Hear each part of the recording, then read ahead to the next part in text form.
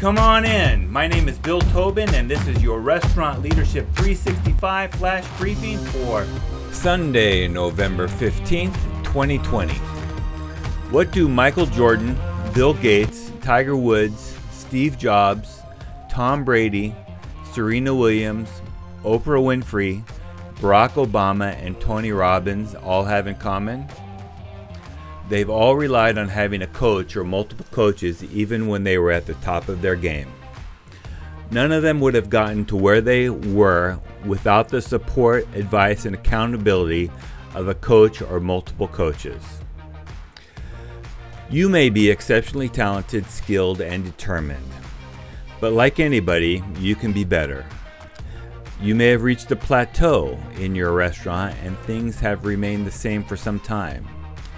Are you ready for growth or the next step but not sure what it is? Then maybe you need a coach. It's lonely at the top, and sometimes there are things that you cannot share with your team. A coach can provide a sounding board and objective feedback on your company and your strengths and weaknesses as its leader.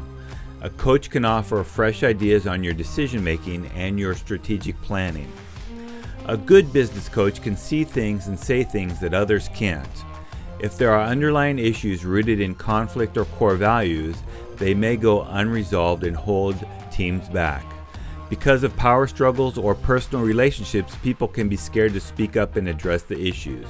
Good coaches can both bring the issue to the surface as well as help address it. The best business coaches will also motivate you to take your restaurant to the next level.